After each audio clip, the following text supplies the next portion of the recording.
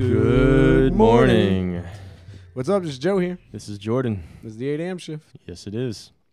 That was pretty smooth. I like that. Yeah, no, We're just gonna call attention to this each time. we're finally getting it. We understand. What's up, dude? Nothing much.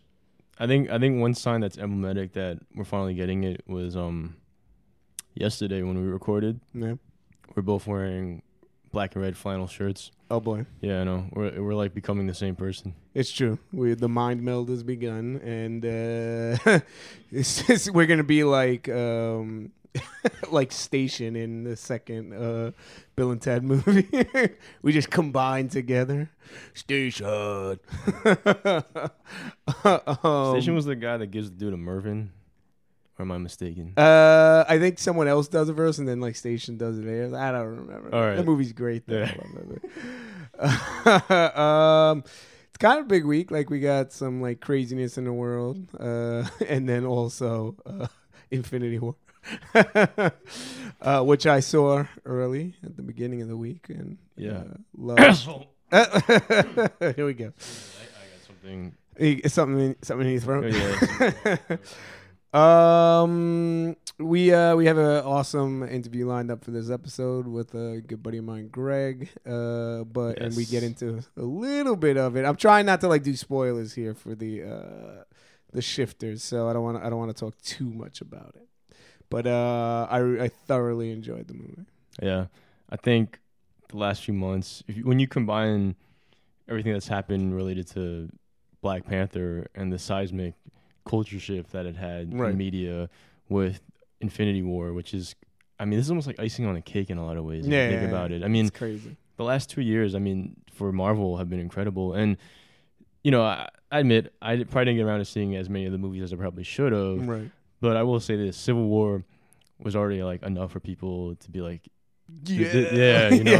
there's enough people to like get hyped over. And Right. then when that plus Black Panther, Right. now Infinity War, it finally coming together, and we've been waiting something like 6 years for this. If you consider when the first Avengers came out till now, you know, this has all like been building up, and finally to see it come together in a way that makes sense, that Right. doesn't feel, you know, contrived. You mean Yeah. like kind of like DC? Are you taking a jab at No DC? shade, no shade here, no shade here. It's funny. So, But let's not talk about DC because I am like, they're like at this point just making like, they're just experimenting with movies now. right? Yeah, they're just like, maybe this will work. Maybe it Yeah. won't. I was reading an article. I believe it was on. I want to say it was Birth Movies Death, and I got to start remembering this so I can like give credit to like whoever's writing these. But, and it was just it mentioned like look at the string. The 4 films that are leading up to Infinity War, dude. Marvel knocking it out. Guardians Volume 2. Yep. Spider-Man Homecoming. Yep. Thor Ragnarok, Yep. which is awesome. In my opinion, one of the best of the Marvel films. And Black Panther. Like, Yep. those 4 movies. Like, it's like they understand their And their Doctor genre. Strange. Doctor Strange. Doctor Strange was before it. I'm just I personally am not as big a fan of Doctor Strange. So and those 4 movies definitely did a lot better than Doctor Strange. Right. So that's why I was kind of just like the home runs with those like four Right, movies leading right. up. It's like kind of crazy, dude. But Doctor Strange is not a bad movie. But if you go before that, Civil War and Ant-Man, which are also Right, awesome. So right. It's just like they understand what they're doing now. They know their wheelhouse and they're like staying in it and they're knocking it out. But that being said, they're taking chances with stuff, and I personally think. I'm like I said, I'm not going to speak that much about it because I don't want to give anything away. But I think Infinity War is probably like the gutsiest movie they've made, Right. which is pretty crazy. And it's cool. If this kind of encompasses everything, and like if this doesn't say the Draft House has these like I saw it on Instagram, but I guess they're posting them in the theaters. And it says like Thanos requests of you not to speak about this movie in the halls because it's been 10 years and 18 films in the making. And I was like, that's it right there. Yeah. Look what the lead up to Right. Infinity War was. Right. But like that's how you do it, right? Like Yeah. not one Superman movie, and then all of a sudden, you're Batman versus Superman, and then JLA. It's like, come on, man. Yeah. I think for DC, my only concern has always been just the overall art direction. I feel. They went with I don't think Zack Snyder. I think visually Zack Snyder has been pretty interesting director, but that's the thing. Interesting is one thing. But not bad for most of his career, and actually at some points pretty great. Yeah. But I feel like going very dark and what they did with it was a mistake. I think that was a mistake with the DC franchise. Yeah. But I guess they didn't want to look like they were like ripping off Marvel. But I'm kind of like, you should have did it. Yeah. Yeah. No, I agree. And you know what the funny thing is that I really feel like if you look backwards a little bit. Right.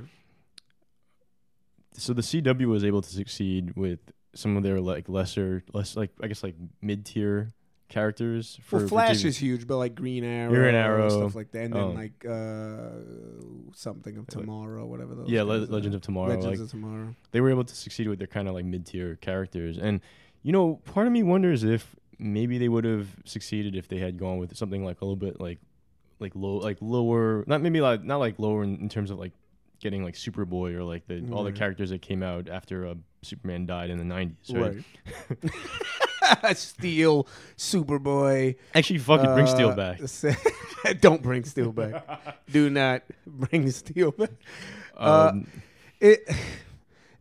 I think what you're saying proves the point that like those shows that have been successful, they're not dark like those. Yeah, movies they're not. And that's what people want to see.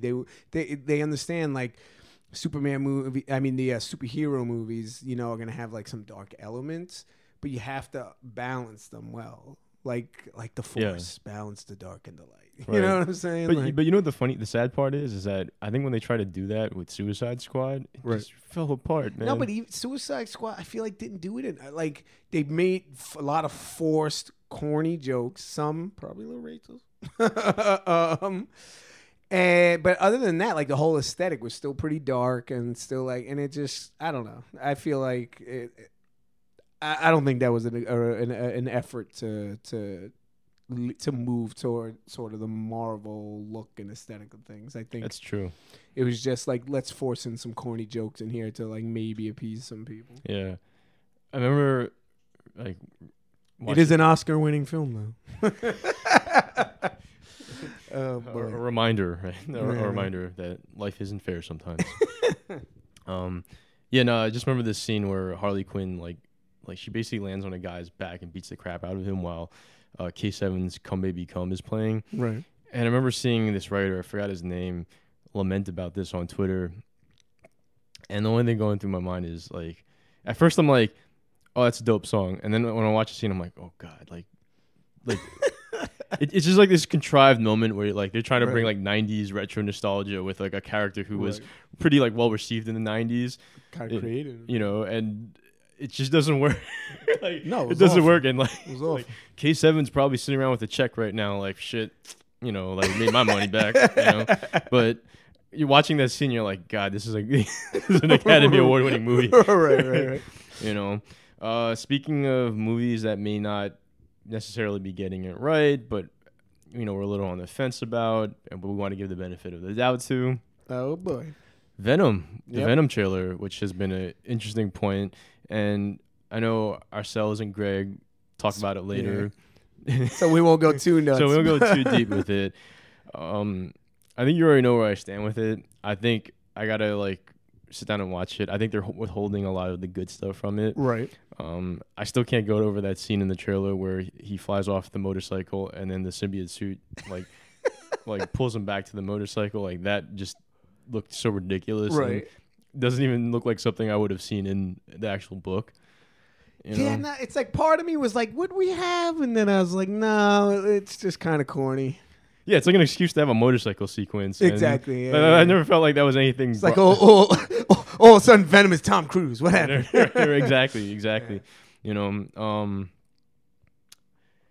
But I mean, Tom Hardy, you said it. You said it yesterday. Like Tom Hardy's a great actor, so don't expect anything less from him. Right, like he's the reason I'm kind of like I'll check this film out. Yeah. Like if it was like Bradley Cooper or something in a row, I would have been like, gonna skip this. And listen. Gerard Butler. I'd be in for that. I don't hate Bradley Cooper or anything, but like he's just not convincing in the role. But like Gerard Butler. Gerard Butler. No, I'd see that just because then it'd just be schlock. That's gonna be great. But like Tom Hardy actually looks like Eddie Brock. Like he feels like an Eddie Brock. You know. There's some history behind Gerard Butler. So like. There's a lot of history. But it's funny. It's Spider-Man related because like basically there's this conversation with my brother and I, where I was telling him at the time like I don't know if I it was when Amazing Spider-Man 2 came out. Right. It was what was his name that was playing the Rhino? Oh yeah, I know. Paul Giamatti, right? Oh yes, you said Amazing Spider-Man 2. I was thinking Spider-Man 2 for a second. Like Rhino's not in there. No. But yeah, Paul Giamatti, right? And I had said something to my younger brother like I don't know how I feel about that, and then my brother just has like this. Like, it has like this condescending film. I'm like, oh, he scoffs at me. He's like, see, he's a fucking dope like choices for Rhino. He's fucking awesome as Rhino, Jordan. The problem is that like guys like you always think like it should be like some other like like Diesel athletic looking dude, like I don't know that guy Gerard Butler, right? And in my mind, I was like, he's got a point. Like in your head, you envision a guy like like a Gerard Butler or. I don't know, like a John Cena as the Rhino. Diesel. Yeah, as like the Rhino. But really, like Paul Giamatti is probably like the better actor in a lot of ways. Yeah, right? I mean, he's definitely the better actor. Yeah. It's funny because I'm on your brother's side. Like I was down with Paul Giamatti being the Rhino. It was just an awful depiction of the Rhino, and they had them doing this like really bad like Russian accent or whatever, right, Ukrainian or something. Yeah, so like it's funny because like now my standard for every time I think of like like budget action star that needs to be in like a movie like this, I always think of Gerard Butler now. He's just the guy. Yeah, right. But it's fun. Gerard Butler's like he's weird because it's like I like the dude, man, but it's just he makes some pretty bad movies. 300. That's pretty much all we got. I know, right? And Machine Gun Preacher. What was the movie with him and Jamie Foxx where he's Jamie Foxx is like an aggressive prosecutor. Yeah. It's got a really like bad title. Was it Concerned Citizen or something? Something like that. I don't know. And it was one of those movies I watched and I didn't know how I felt about it afterwards. No, I knew how I felt about that. I think I saw it on like cable because that was a movie I definitely wasn't going to see in theaters. It sucked. But yeah, Venom. Back to Venom. Back to Venom. Venom, yeah, I think law-abiding citizen. Law-abiding. Boom! Don't mean to cut you off. Joe popped in my brain. Yeah, Joe had to IMDb this one for the record. Yeah, no, I think I don't know necessarily how I feel about the actual look of Venom. I mean, it looks cool. It does look a little like CG overload. Right. The rumor of Woody Harrelson being Carnage really excited me. Right. But what was your? Weren't you gonna give you gave me a warning about a certain Carnage book? You're getting all the cues, man. Yeah, no. So it brought me back to my days when I was younger, reading Maximum Carnage. Right. So those that are unfamiliar, Maximum Carnage was a multi-part series within the Spider-Man universe. Right. And like as like kids, you were like, "This is great." Yeah, it's it was like a rogues gallery. It was like a rogues gallery type of situation. Right. So. Carnage is released onto the streets, and he starts assembling like some of the worst of the worst, right? So you got villains like Demo Goblin and I forgot the rest of them. I don't even remember. Yeah, it's been a long time, man. But there's a lot of bad villains that he's assembling, right? And he's gonna raise Maximum Carnage on New York City. So in response, Spider-Man now has to make good with Venom because Venom also has a symbiote suit. Even though Venom wants to like murder him, and the whole time Venom keeps talking about like eating brains and wanting to kill people. He has to work with Black Cat. Right. I don't remember any of this. Well, yeah, no, he has to work with her, even though she kind of has like a thing for him. Oh, that's right. Yes. Right? I mean, she always did. Yeah. Oh, and Captain America's in it too. And for those that don't know, in the comic book, the thing with Captain America is that I think the vibrations from his shield at times can like repel the symbiote. Yeah. So like there's like he's trying to assemble like a team to fight Carnage's team. Oh, and you know who else was in it too? I think was Shriek. She's like a C-list character. She's kind of like this goth element to her, but her thing is I think she screams and then because it's always like sound waves like make the symbiote suit kind of like freak out. So yeah, Shriek was like this gothic character. Right. I can't remember exactly. I can't remember what other powers she had. There's Carrion, and I'm trying to remember a few more. I remember Cloak and Dagger were in it at one point too. Right. But what was your like main takeaway, like thinking back about Maximum Carnage? So a friend of mine on my 21st birthday, when Spider-Man 3 came out, which was a huge disappointment for all of us. And this is funny because like Spider-Man 3, the anniversary of it's coming up very soon. At the time of us recording this. Yeah. Right.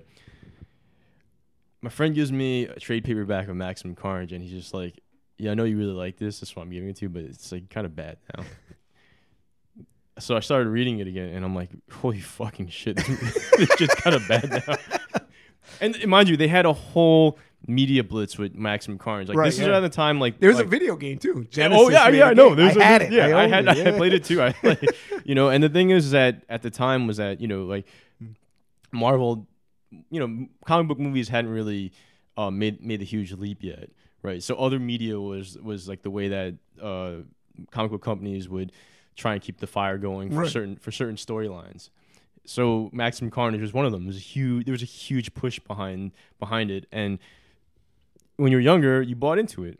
Yeah, because it's just like this like badass symbiote killing people, and then it's like even though there was an TV ad for it too, and like it's basically like you see like this huge like Carnage is like overlooking the city, and like there's like this great like image of him like with his like hands up, and he's like glaring over the city. Right.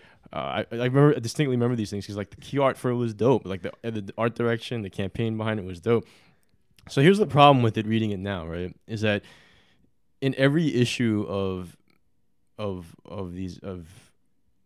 every book, for every issue that was in the actual series, Spider-Man is recounting like every moment of his life pretty much up until like the actual like situation in the book. Right.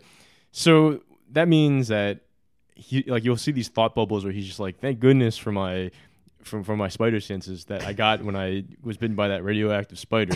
Otherwise, wink, wink. Right? Otherwise, I wouldn't have noticed when this person tried to attack me, right? Or it's like if it wasn't for like the web shooters that I created when I was in my basement, like I would thank goodness for that extra cartridge that I had when I was like placed like strategically in my back pocket, like and.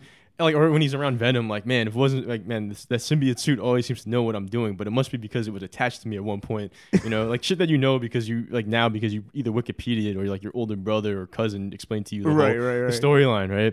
So the question is like, why did they do that? The reason why was because back then, if you were like a new reader, they wanted you to be filled in for the backstory. Who Spider-Man is, what's going on. But holy crap, I don't know why they did this for like every fucking issue, It's funny because you were telling me this right before we started recording, and I totally forgot about that. Like I didn't remember that at all, and I kind of want to go back and like read it now. Even though every time he links up with Captain America, like man, that guy was my hero when I was younger. I can't believe I'm with him like right now, fighting alongside with him. I still remember the first time I worked with the Avengers. Exactly. But it was crazy. Imagine he was like, I remember the time Thanos beat me to death. And the funny part too is that this was written in like 93, 94. Right. So you're like reading this like, so you're just gonna recount everything that happened from like 1962. Right. Just like all the way up to the present. Or up to the present, like comic books don't do that now. Probably because I think it has to do with saving space. Right, and I think they know now people can just go like Wikipedia. Here's like now I can look up this character and I know, so I don't need to really give you all this backstory. Maybe I don't know. Yeah, but they still kind of do it. Like if you realize, like whenever they reboot, it's always like all right, I got to see, the Flash get struck by lightning again. Or, I have to see Spider-Man get bit by a spider again. Well, that was smart about Spider-Man Homecoming. The movie, which I thought, they handled that very well. They were like, all right, we've seen this a million times. We don't need to see him get bit by a spider, Yeah. So, and they get just very briefly when his buddy's like, how did this happen? And he's like, this was a spider, it's a thing, or something. He kind of just like blows it off really quick. And I was like, great, I love that. Yeah, no, I agree, man. So if anyone, so the takeaway is, don't go back and read. Or actually, go ahead and read it. I remember that game. My brother and I were like super hyped for the Carnage game, and like we got it for like a Christmas or something. It was like it was pretty bad. Because it was like they couldn't side scroller. It was a side scroll. You couldn't really do much, and then like it took a while to like unlock powers and stuff like that, and we were just kind of like, this sucks. But we played it a lot. Yeah. What I do recommend people going back and reading though, Venom: Lethal Protector, which I learned later on was after I had watched the trailer. I realized like that's what they got the inspiration. You were telling me, which I didn't realize that they were. It was inspired by that. Venom: The Madness, which we talked about a little bit in our interview with Greg. Yeah. To be honest, go back and read Infinity Gauntlet. Yeah, Infinity Gauntlet. Yeah, Infinity War coming up. Yeah. Hence my Spider-Man being beaten to death reference. I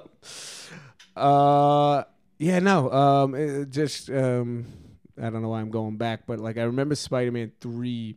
So my brother and I and a good friend of ours, shout out Antoine, they shot part of Spider-Man 3 up the block from my house. There's an old theater from my house, so they like turned it into this like theater in Queens. And so we hung out like all night. We watched them shoot, and then we met Sam Raimi. First time meeting Sam Raimi. It was amazing. So we were super hyped for that movie, man. And when it came out, it was just like, ugh. What was that? Yeah, they had a hard time processing it. I mean, it was like double down on the disappointment, just because like that was also like we were hyped because like we got to meet him, we watched him shoot it, and then it sucked.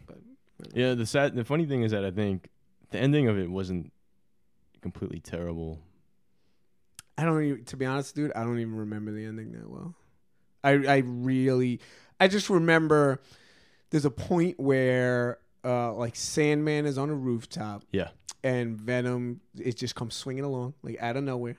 And just like, hey, you want to team up and fight Spider-Man? And I checked out at that point. Yeah. Like, in the theater, I was like, I can't, like, what am I watching right now? Yeah, there's like several instances in Spider-Man 3 where so like one of my biggest issues with some of these movies, though, even in Black Panther, when they start doing things to speed up the storyline, that to me is the most glaring aspect of a lot of movies. It always bothers me too because it's like it's going really well, it's paced really well, and then all of a sudden, like come third act or so, stuff speeds up, and you're like, Yeah, and like there was this scene where, Harry still hates Spider-Man, and then the butler comes in and is just like, just want to let you know, by the way, I cleaned your father's wounds the night that he died, and they were self-inflicted. Which I'm like.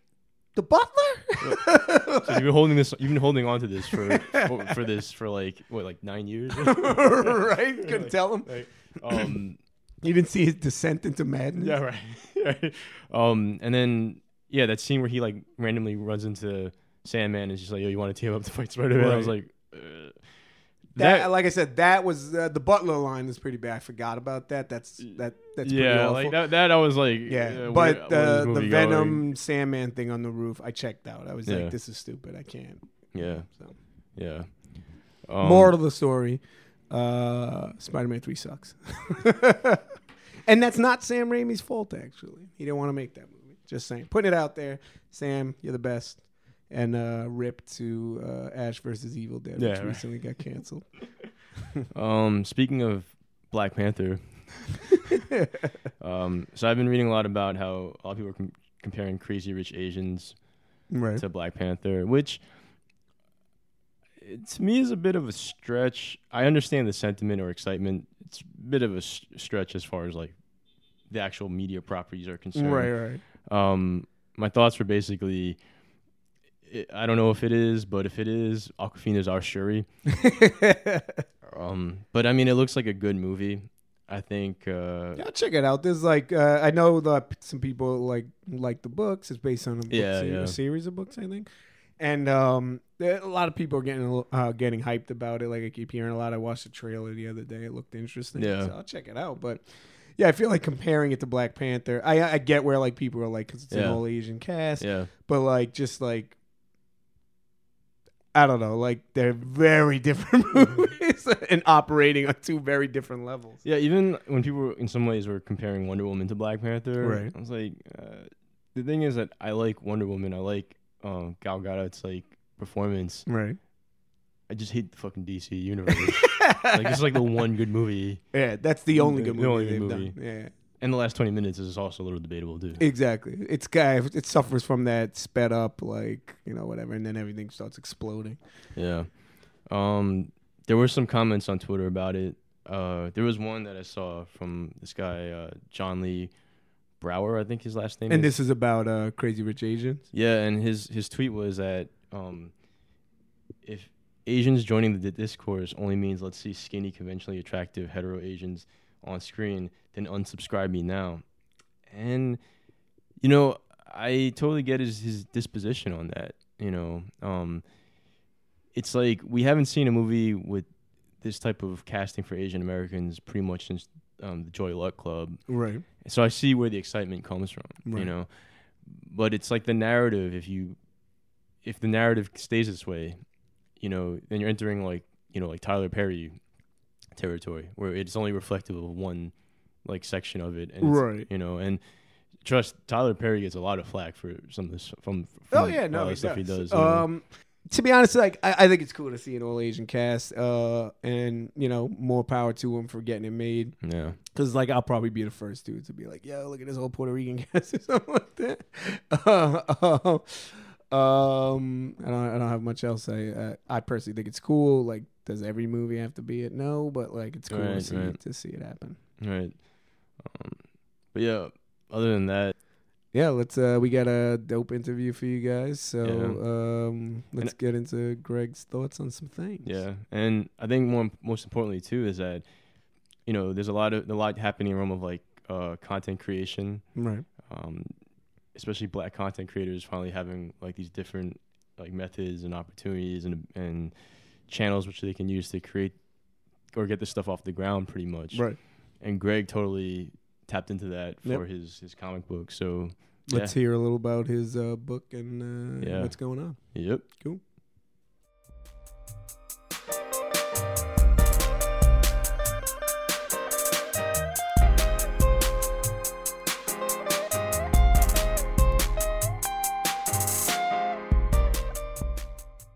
All right, so a lot happened this week. Yeah. A lot that was on our minds. Right. So we ended up speaking with Greg Anderson Elise. Hey, what's going on, guys? Greg, why don't you let the listeners know like your whole MO? My whole MO, my whole backstory. There you go, man. Yeah. Give us here. We got 3 hours. Yeah. Give me 4 hours. All right. Yeah. Now, I'm Greg Anderson Elise. I am a comic book writer, creator, filmmaker, model, educator, whole bunch of different things. A lot of different hats. Whole bunch. If I'm being honest, I've known Greg for a few years now, right? Several years. I'd say like about maybe even 7-8 years. Yeah, something like that. Because we both went to Brooklyn College. I was a little ahead of you, but we were part of a film organization together, and we got to know each other there for a little bit, and then just like, some good shit. Yeah. So we've known each other a while. Greg is awesome.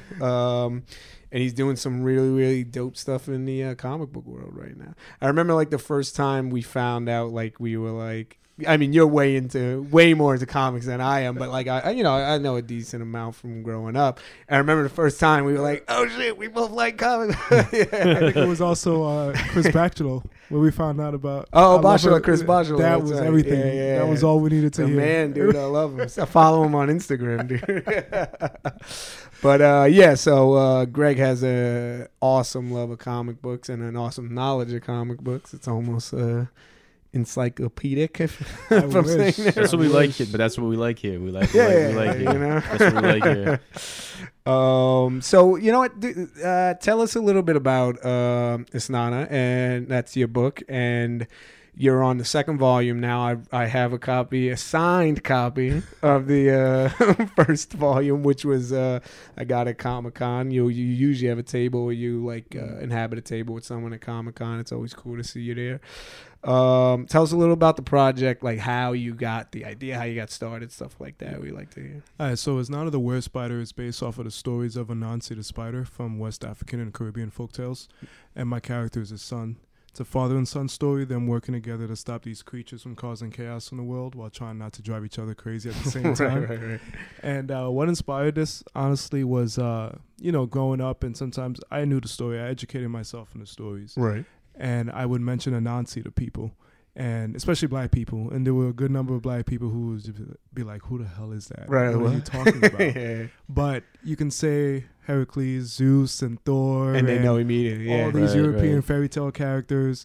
But it's like, besides John Henry, no one could really mention who like Right. another black deity or hero is. And Right. so that Anansi being the god of stories, Right. I felt like sort of bringing that back and having his son be the representation of the next generation, trying to reclaim his roots and Right. bring the roots back, and I will say that it is pretty cool. I get to see American gods and people are remembering who Anansi is because Right, they're right. American Right, right. gods. Yeah. And I've had people like try to make connections, and it's like, that wasn't what I was trying to do, but that's Go what ahead. I wanted. Yeah, Like, yeah, I yeah, wanted yeah. people to start recognizing who this character is again. That's awesome, man. No, it's like, and can you actually tell us a little bit about, because you did a Kickstarter for the Right, second right. volume, and it Yeah. was very successful, and you were able to do it. So tell us a little bit about like that process, and just like the artists you work with, stuff Yeah. like that, because the book looks awesome. Thank you. Yeah. Well, both volume 1 and 2 were Kickstarters. Right. Thing is, I actually start the productions. I pay out of pocket, Right. so I'm usually very broke by the end of it, and I'm As broke. most of the people Yeah. in the production industry. We know the feeling here at the 8 a.m. shift. Yeah, I have no like money for myself. Everything right. goes straight to production, and so. But what I do is, after the book is, at least the majority of the book is done, Right. I launch a Kickstarter to help fundraising for like the printings and all the rewards Right, and stuff right, like right. that. And I did that for the first book. I did it for the second one. And I still miscalculated. Despite all the damn money I made, I still miscalculated what I actually needed. So right now I'm just paying out of pocket for certain things. Oh, again. are you? Gotcha. Yeah. All right, you hear this? Like shifters, we call 8 a.m. shifters. Right, let's get some money towards this. Not here. We need to get this stuff in Yeah. production. Yeah. You always have like dope T-shirts and stuff. Like I'm like I need to get my hands on it. It's not a T-shirt. I feel like this conversation's headed towards like, why don't we do like a branded decoration with like 8 a.m. shift and Isnana, and then all of a sudden Yo, you see a bunch of like villains with only the strongest t-shirts. yo, we should do that. We should do that. That'd I'm be down. dope. I'm down. You know what, man? You can make me like a villain in your next book. But no, you mentioned the Conservative artists. talk show host. Yeah. No, I mean my artists are great. I have a different artist from the first and the second, but my first one, Walter Osley, Right. he's from Florida, and he's absolutely amazing. Great Right. guy to work with. He always has a new book coming out. Right. Same with Lee Malusky, who did the colors, and he Mhm. did the side story of the first book. For the second one, I wanted to get Walter back. I was fighting to get him back, Right. but scheduling wise, it just didn't quite work out. as it happens. Yeah, and I got Dao To, who's in Asia, Right. who jumped in simply because we were working on another book, which I had to scrap. Oh, put no. on, yeah, Put it on it's- hiatus. it's on hiatus, Yeah. and for good reasons. My mentors recommended the reason why I should, and I was Right. just like, okay, I'll listen to Right. you guys. You guys are the masters. Cool. But Dao To came in, kicked ass. Lee came back for colors, and I was also able to get Walter to come back to do the side story. Oh, nice. for That's cool. volume 2. He had which the is- time to come in and do it. Yeah, Nice, nice. which is an awesome side story. It's a crossover with other indie books and Right. stuff. So. So tell us a little bit about like some of the comic books you like grew Yeah. up reading and like influenced you in like the path you're on right now. Like what are some of your favorite books, some of your favorite writers, artists, whatever?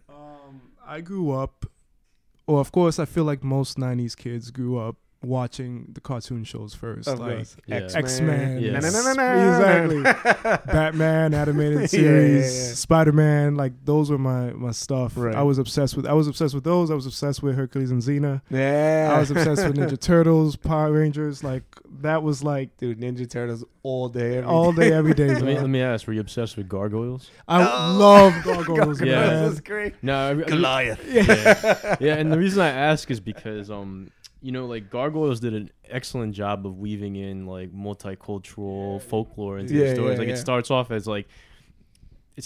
as you know, primarily like the, I guess, medieval Scottish, like British, UK like mythology, but then they tie in all these other ones. And coincidentally, I think at some point like Anansi the spider becomes like a character in it too. Right. So that's why like when I hear these kind of like mythological like stories kind of invoked for like inspiration now, I'm always curious to know what other people like drew their inspiration from, especially a show like Gargoyles, which is kind of like epic in a lot of proportions. They were also named after the boroughs, which the was boroughs. Yeah.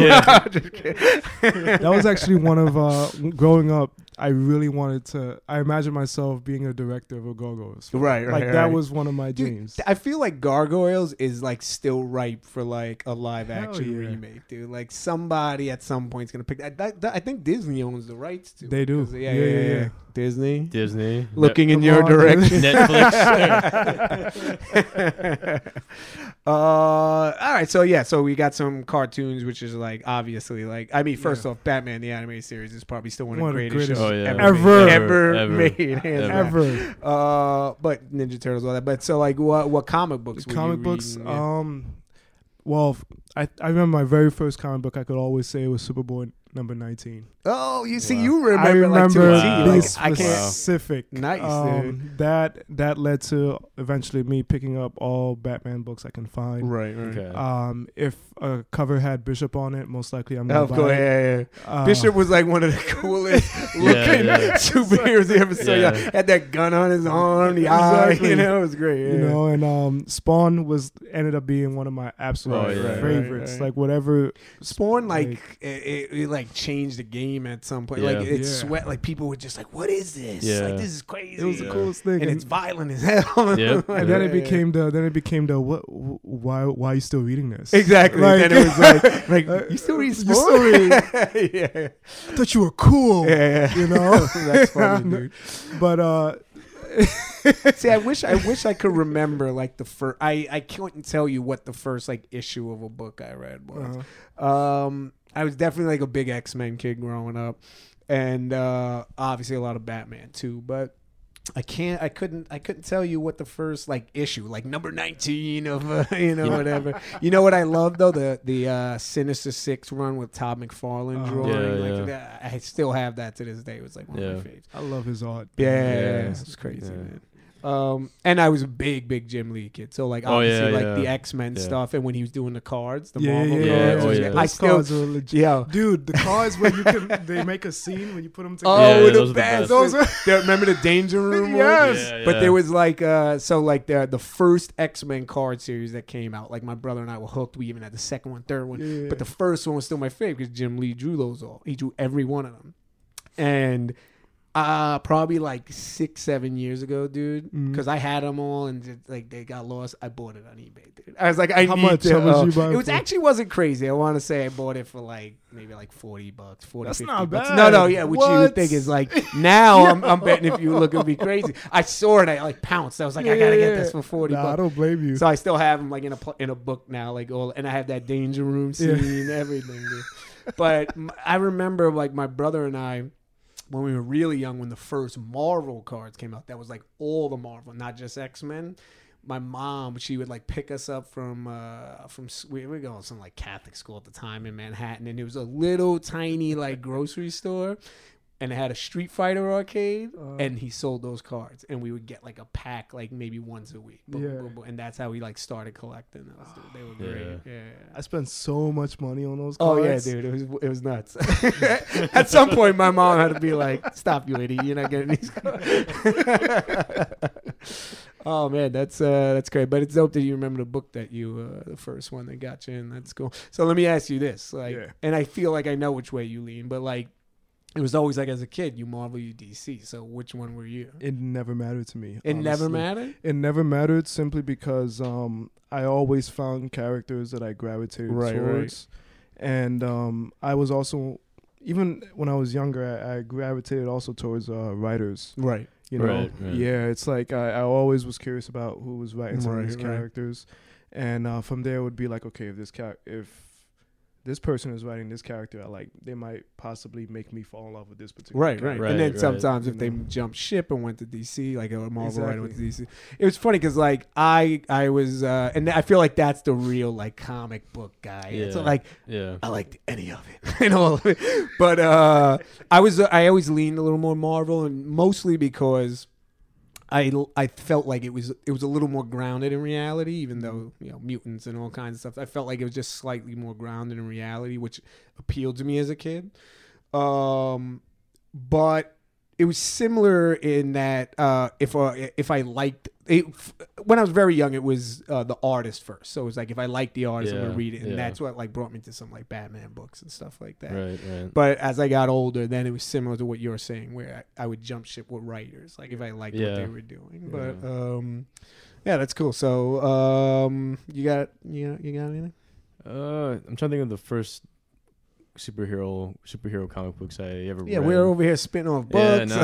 Well, it's funny. Whatever. It's funny because the first comic books I ever read, I think, were my grandfather's, because he left behind all these like these Archie and Casper the Ghost, little Richie Rich comic books, right?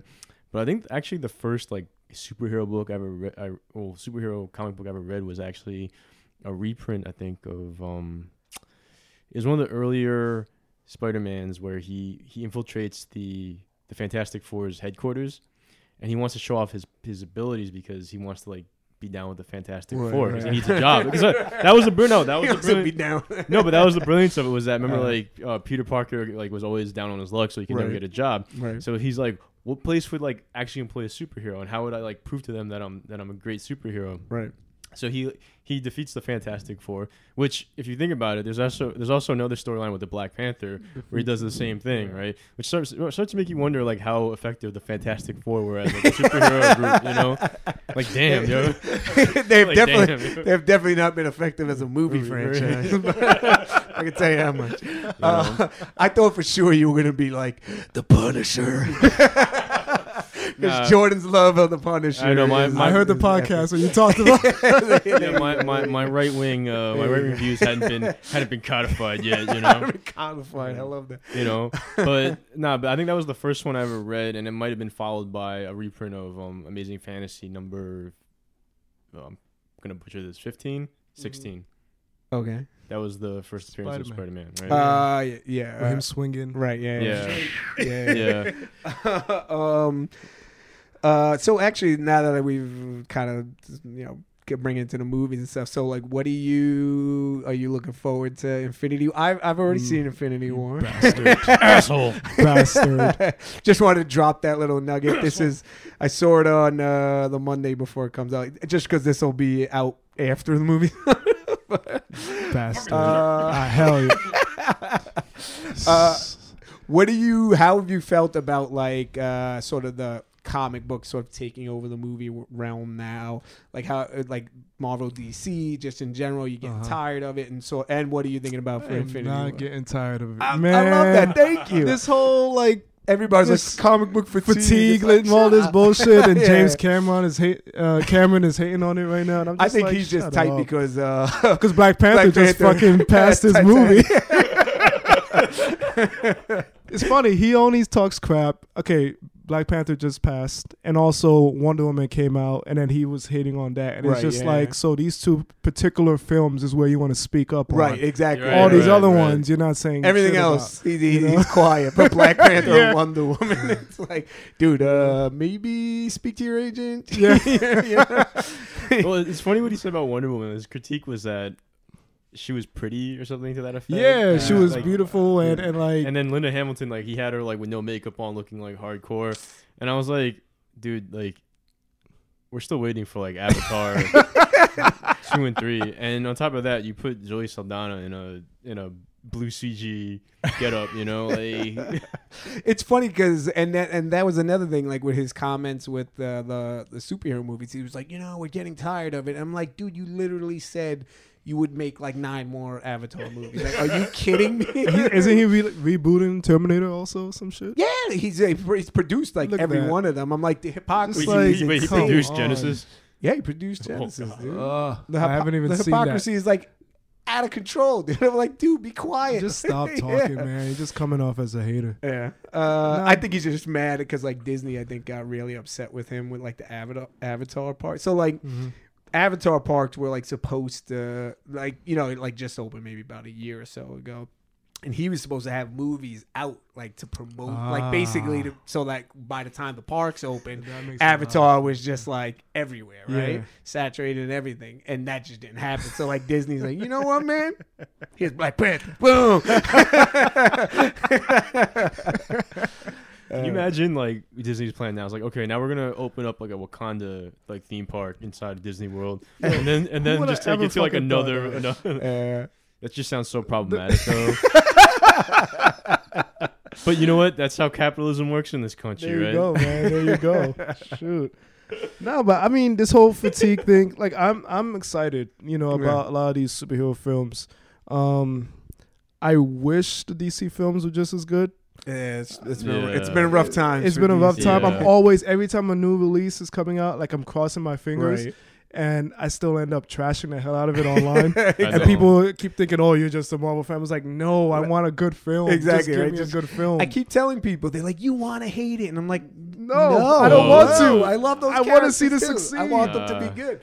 So I guess CinemaCon is happening now, and apparently, like, people were pretty hyped at what they saw for Aquaman. So I'm excited for Aquaman. Aquaman needs to be like epic, dude. Especially because the director, man, like James Wan. Yeah, right? I love James Wan. I know films. the dude's like. First off, the Conjuring stuff is just like been amazing. Dude, yes, yeah. I love the Conjuring. Man. Dude, the first one I think is like I really like the second one too. The first one is better. It is by like an inch, like a inch or so. My biggest inch or so. My biggest issue with the Conjuring 2 is, for me at least, it falters at the end because it's great up until the end. I can see that. And for the first Conjuring, I was like, yo, this could be like a horror classic. Yeah. Like this is like, it's so awesome, such a great movie. The spin-offs, not so much, like Annabelle and all that. I've only seen the first one so far. I actually haven't seen Annabelle, but I've heard like really bad things. And now they're doing this spin-off for The Nun, which I think is like... I don't want to see that. It is the scariest scene in the second one. Okay, I don't like... So The Conjuring 2, surprisingly, the fact that I enjoy it is a huge fucking surprise to me. Because when it comes to horror films, I absolutely hate sequels. I hate... prequels, I hate everything. Just like leave it alone. Just leave it alone because I feel like it's scarier the first time, like the first film. I don't need to know what the mystery is behind all this horrific thing. To me, once you start explaining all this shit, a lot of the mystique dilutes is gone. It, right? It's just kind of like, no, I get it. But back to Aquaman. Yeah, so he's been, and then he did one of the... and he produces the Fast and the Furious stuff. But love those movies. We were just talking about these. Love those movies, dude, I hated the first 4. Me too. Me too. But after it stopped taking itself seriously, you were like, I'm down. Like, dude. Yo, you're jumping through buildings. I love it. Whenever people were just like, nah, they've gone to hell. The first one was, I'm like, no.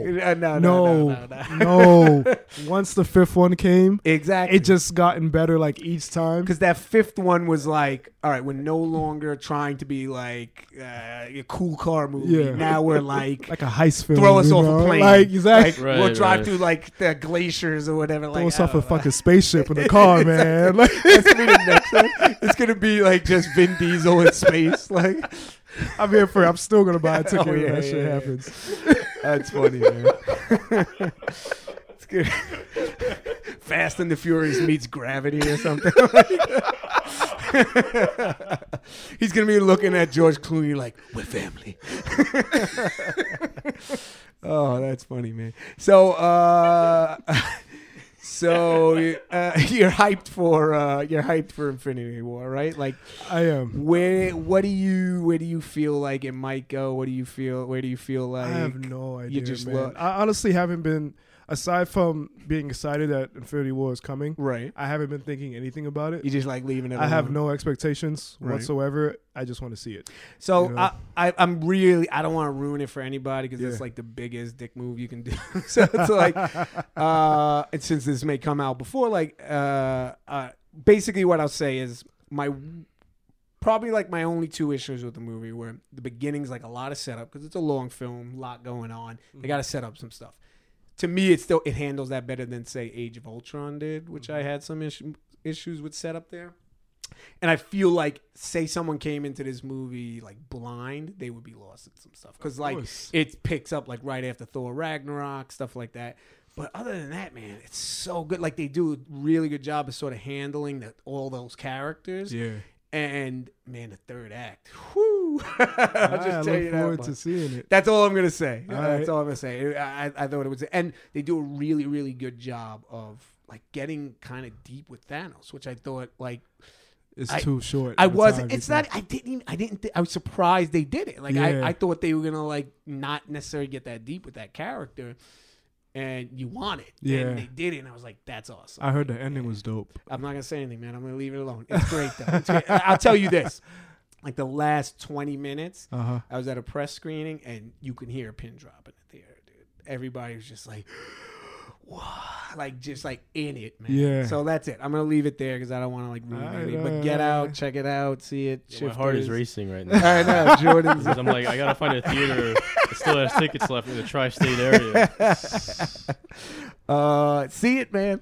Because I can tell you by next week, people are going to be blowing it up. I know. This one dude was on, I'm in like this Facebook poster group, and I had posted my ticket, like when I saw it Monday night. Just because like they're all into the stuff, and there was like this one dude was like, "Yo, I'm trying to avoid spoilers at all costs," and I was like, "My man, what are you even doing talking to me right now?" It's like, get off of social media. That's funny, man. So I want to know your thoughts about the Venom trailer, though. Oh, that's actually a good question, man, because that I feel super tricky right now. What do you think about Venom? So, okay. I have a lot of mixed feelings about it too. I have mixed feelings. I don't think it looks great. I have to say, but I don't mean cut you off. You put up a great post though when you were like, "Yo, there are separate Venom books." There are, yes. Right. So, a part of me, I was 50-50, just trying to start shit, right, and also 50-50, like this is a different universe, and there's Spider-Man.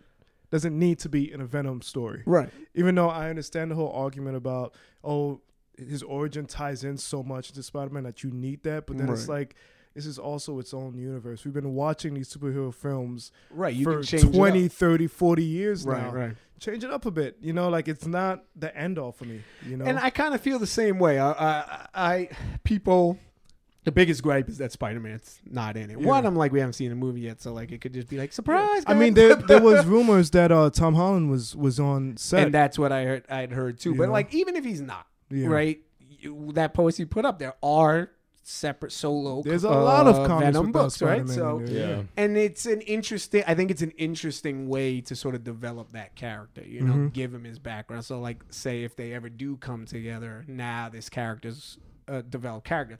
That being said, I wasn't a huge fan of the trailer.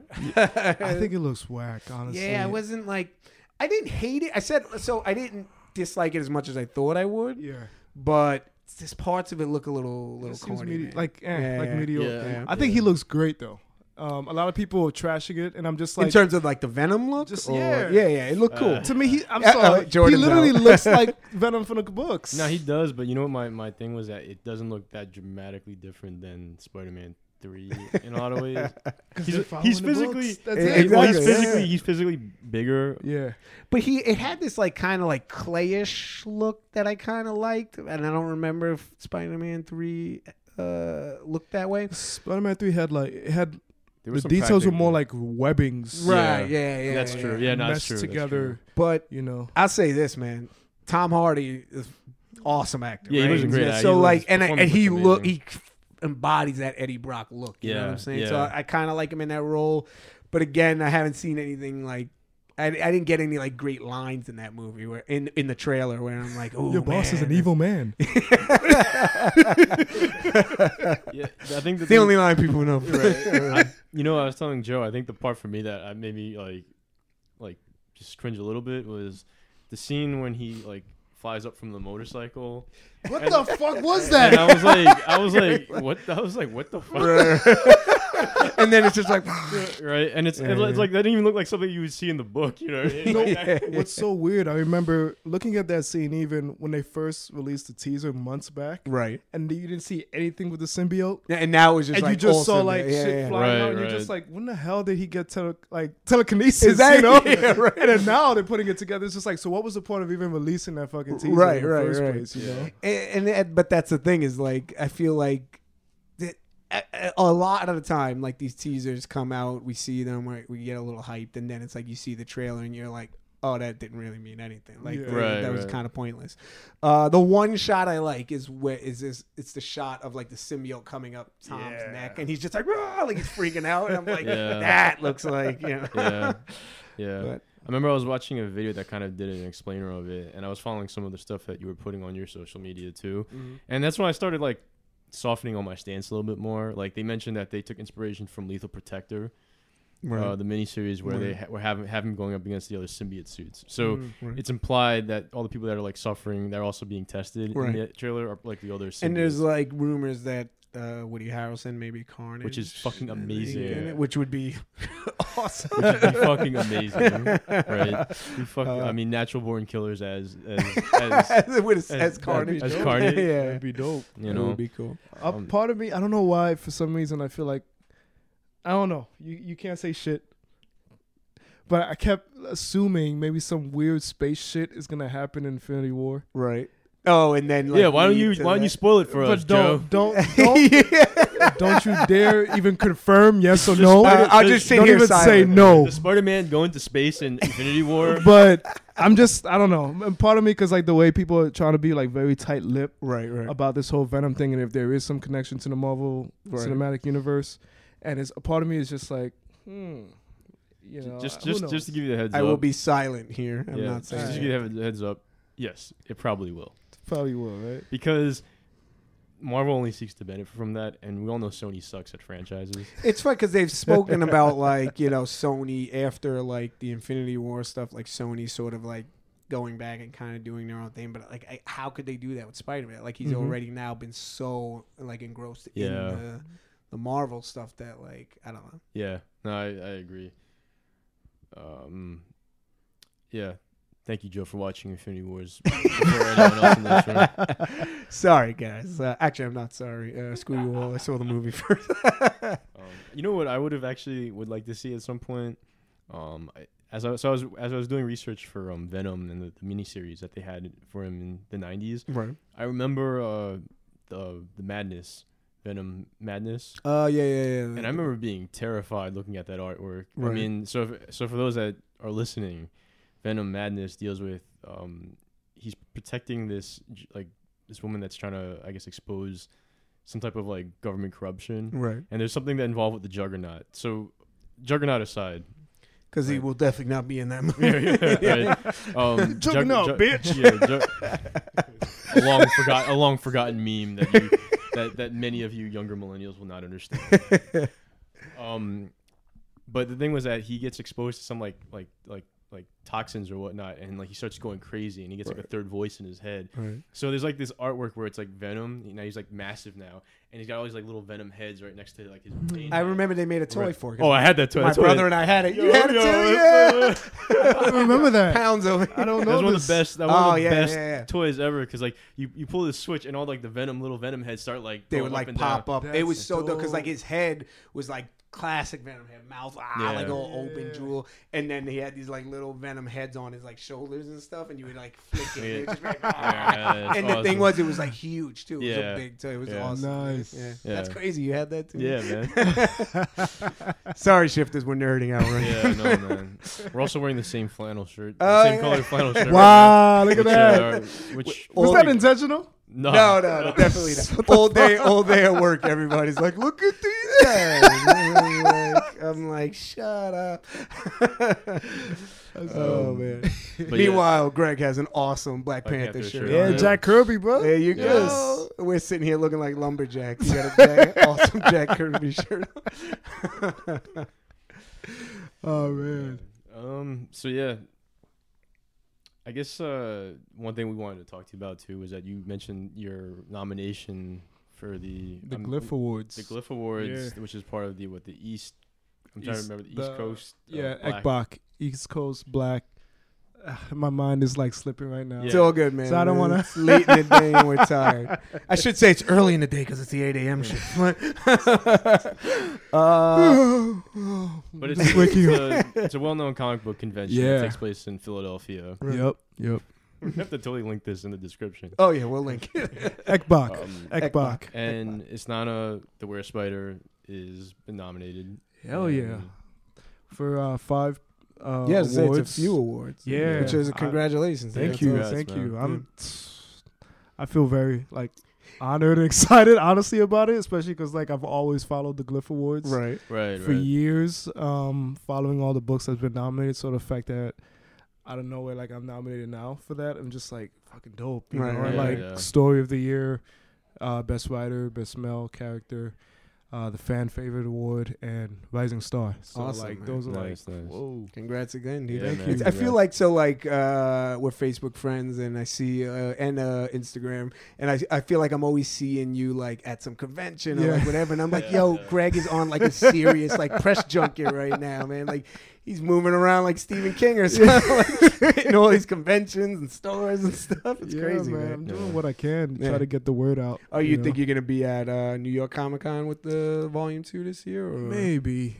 It's I have You this wanna know what, love dude? hate Like, relationship with I feel. Comic-Con. I'll let you explain this in a minute. Yeah, but yeah, last yeah. year you were like, maybe, and then I totally saw you there. I'm like, yo, I got a table. I was like, this guy lying to me. All right, so but like, what's you got a bit of a love hate with them, right? All right, so I feel like I've been going to Comic-Con like all since like the year one. Right. You know, New And York Comic-Con. New York to be Comic-Con. Yeah. You know, and I was going as a fan, and I feel like each year, at least the last couple of years, Right. it hasn't been as much fun. You know, It's as it gets more popular. yeah, it's been getting more popular, which is cool, whatever. Yeah.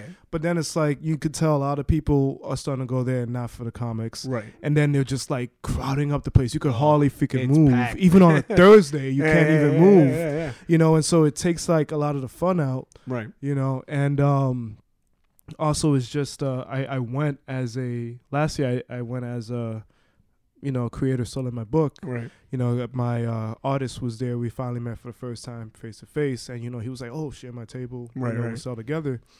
And honestly, it's like it wasn't hard for me to sell anything, but also the day before I was also there, Right.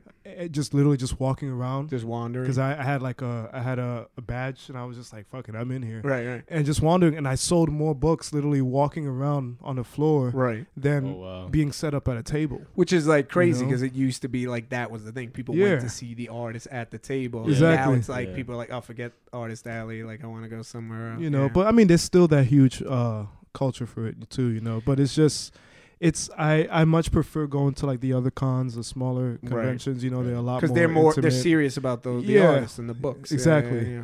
you know. And not to like knock off New York Comic Con, it's great for what it is. I mean, I'll be going again but this it's- year, but it's and it's getting more like pricey too, Yeah, man. yeah, Like Yeah. it feels like, is it really worth it sometimes? But I always complain about it, but I always end up in there. that's what I'm saying. I'm sure I'll see you there, Greg. I always find some way Yeah. to go there, you know. So it's Yeah. Well, if Greg does go and he's got a try to find him in Artist Alley or something like that, Right. Shifters. I'll 'cause most likely be there. yeah. book's awesome. I'm just saying, if I see you there, you're saying this now. If I see Yeah. you there, I want a shirt, dude. That's all I'm saying. Hook it up, man.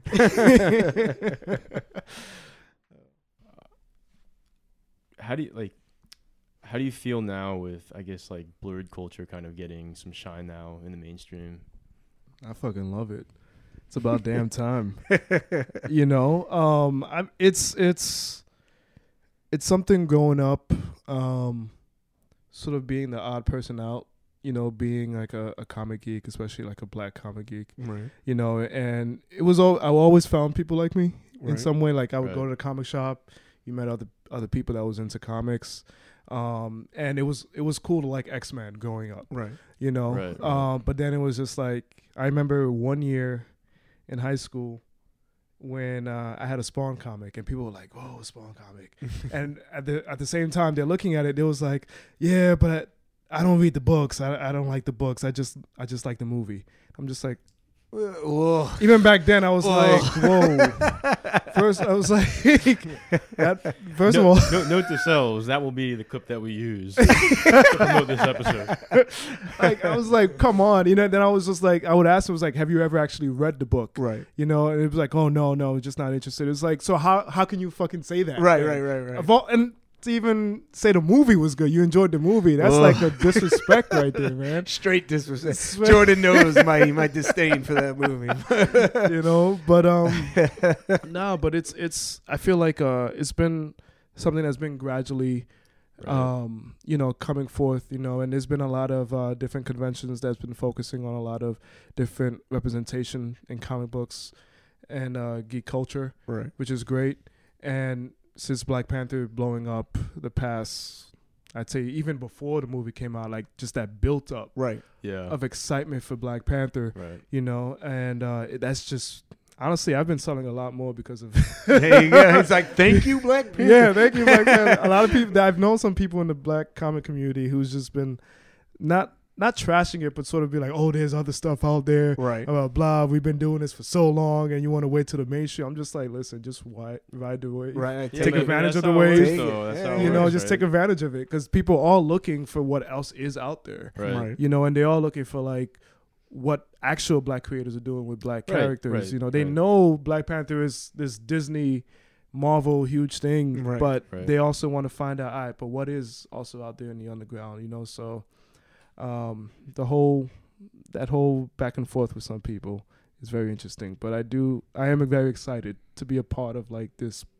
era, I Right, guess, right, of right. like blurred culture, Yeah. as people call it. Yeah. There you go. There you go. Cool. So, Greg, thanks for being on, man. Thanks for having It me. was an Yeah. awesome interview. We want you to come back. Yeah. I better come back. Yeah. He's like, This is fun. give me running down the halls like, Greg found us. Run. Nah, man, it was awesome. And like I said, we've known each other a while, and I think it's dope to have a good friend on and to see you be successful, man. And congrats on the nominations, and good luck, man. I hope you grab a Yeah. few of those. Thank you. Crossing Yeah. my fingers. Awesome. All right. All right, shifters. Shifters. Later. Peace out. Peace.